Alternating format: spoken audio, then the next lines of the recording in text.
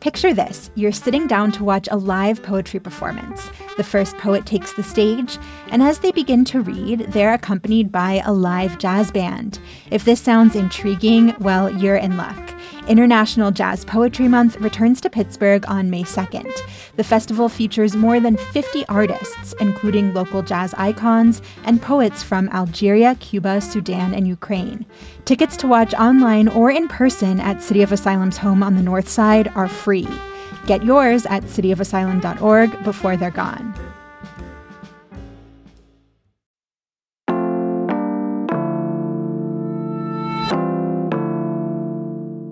Here's what Pittsburgh is talking about. In this city, a church could be a church. It could also be a creative space, a club, or a concert venue. We're with freelance reporter Taylor Fowler talking about the challenges of turning 100-year-old sanctuaries into a hotspot.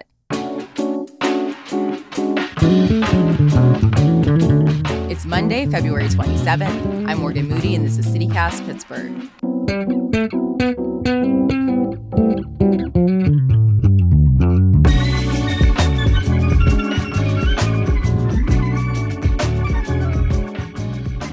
One converted space that I feel like everyone knows here in Pittsburgh is Church Brew Works.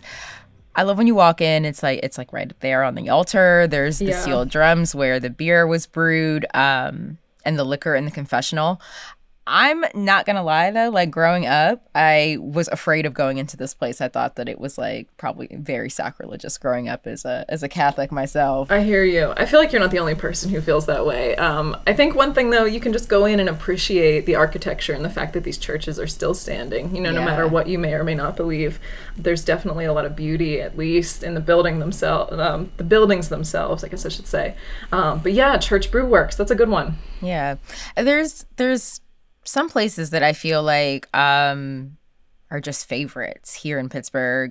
Mr. Smalls is one of them. It's a concert venue, a bar, even a recording studio. It is all things. What did it used to be, though, before it's become this like really well-known venue here in Pittsburgh?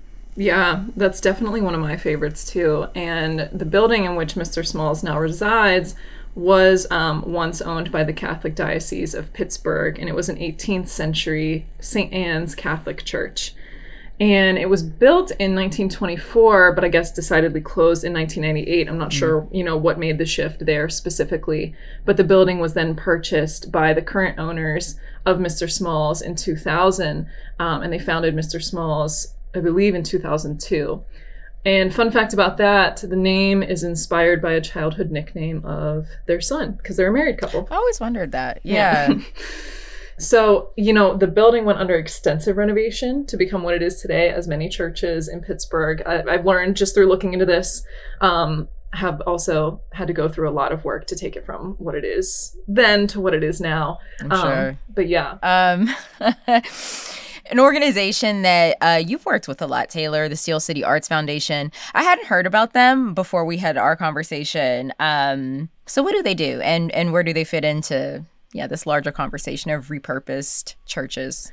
So the Steel City Arts Foundation is actually, I think, what brought us to this conversation topic about wanting to discuss like what churches in Pittsburgh are turned into other things. The Steel City Arts Foundation is a nonprofit live, work, and play space for comedians. And it's in a Stanton Heights church. It's founded by Steve Hofstetter, who is an internationally touring stand-up comic.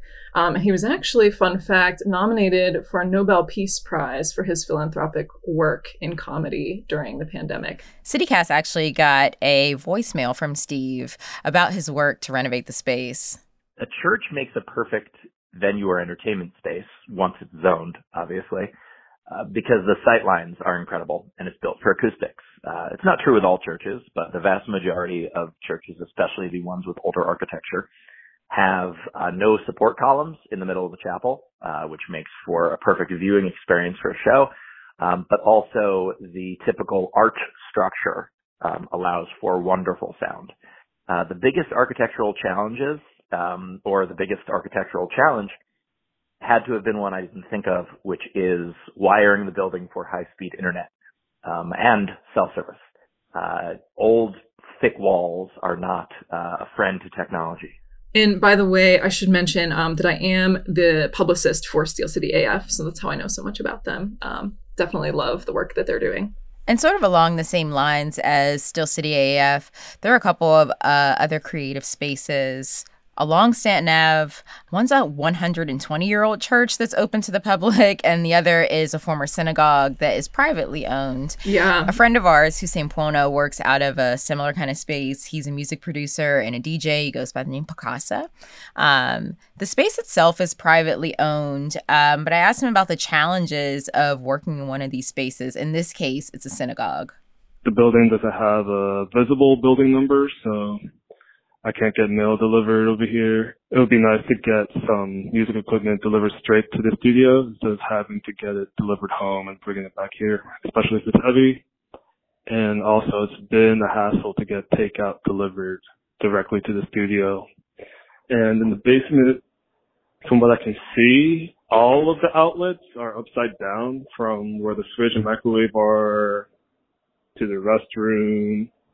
And lastly, sometime last year there was a flash flood that happened while I was in the studio. And fortunately, most of the stuff that I have here, most of my equipment was off the floor, so I didn't end up losing anything and ended up saving most of my studio mates' records. But aside from that, being in the space has been great.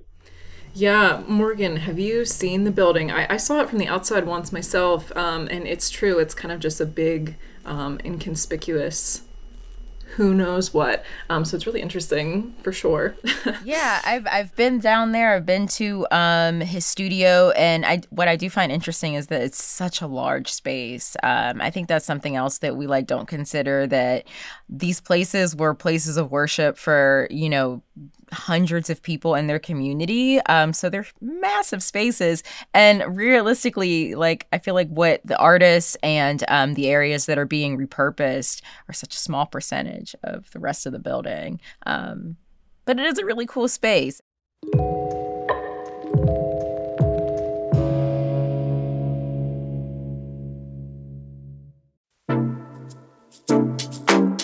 Do you like to dance? Look at beautiful art, eat gourmet snacks, people watch? Well, mark your calendars for Friday, June 7th for one of my favorite parties in Pittsburgh. It's Mattress Factory's 25th garden party.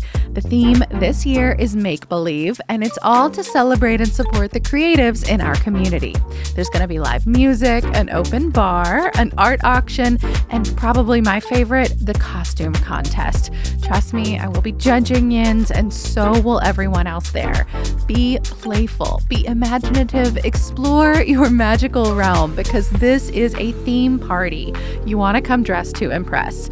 You must be 21 and up to attend, and rest assured, every dollar raised goes directly towards supporting the museum, its art, its education, and all of its community outreach initiatives. Get your tickets now to the 25th Mattress Factory Garden Party. They are in our show notes and online at mattress.org. And last, I want to pour one out for the church that became a venue and is now a church again. Our newsletter editor, Francesca DeBecco, shared this little remembrance of Altar Bar. Back in my high school days, I was at the Altar Bar probably once a month. My friend and I would head into the Strip District a couple hours before doors and sit outside on the red stairs leading up to the early 19th century church. You know the one, with orange brick and tall stained glass windows. Of course, we had to get there early so we could get in front, right? Don't make fun of me, but I was a total pop punk kid. I saw so many of my favorite bands there. And when I heard that it was being turned back into a place of worship in 2016, I mourned the loss for every teenage music fan who wouldn't have the privilege of dancing and singing around on that holy ground. Francesca and I have very similar teenage years. Hearing her story, I heard my own story, especially even the pop punk. Yeah, RIP Altar Bar. It's now Orchard Hill Church. I get the flyers in the mail. regularly. But it is constantly a reminder of what it was. What's the backstory? Before it was a church and a teeny bopper place to hang out. It's life before that. Yes. So it was built in the early 1900s, as Francesca had mentioned, as the St. Elizabeth Church.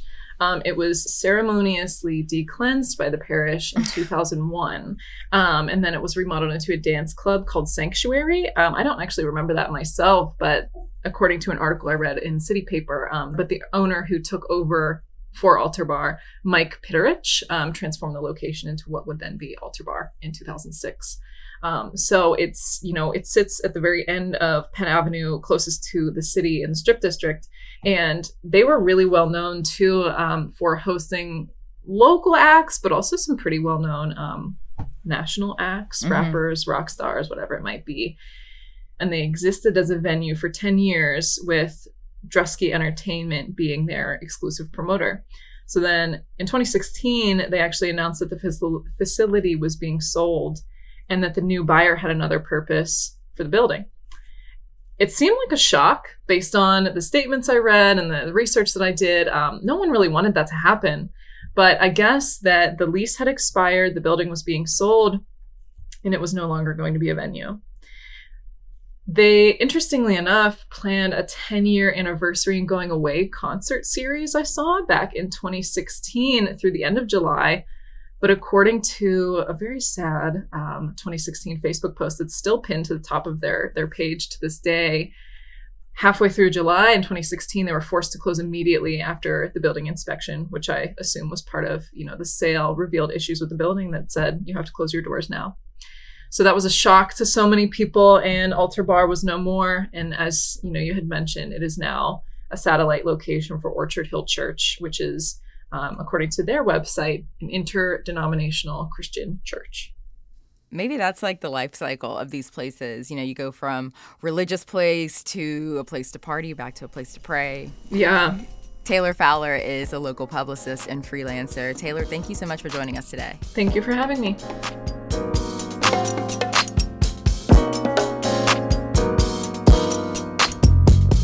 A little more news before you go. The Pittsburgh Water and Sewer Authority say they're halfway through their goal of removing all public lead water lines from its water system. According to WESA, the authority has invested $300 million to replace the lines since 2017. The effort started after the city's lead levels exceeded the EPA's acceptable limit. And the Steelers are making million-dollar updates to a dozen restrooms at Acrisure Stadium, and they're starting by replacing those urinal troughs. What a relief. Flooring in some of the men's and women's restrooms will also be replaced this offseason, and the team plans to cover the costs.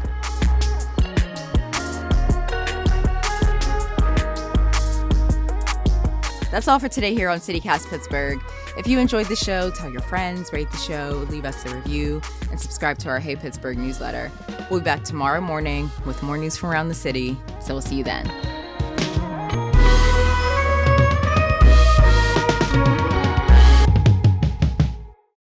So, sometimes when I throw some things into Google and Reddit comes up, I'm like, well, the people said it, so I'm going to go see.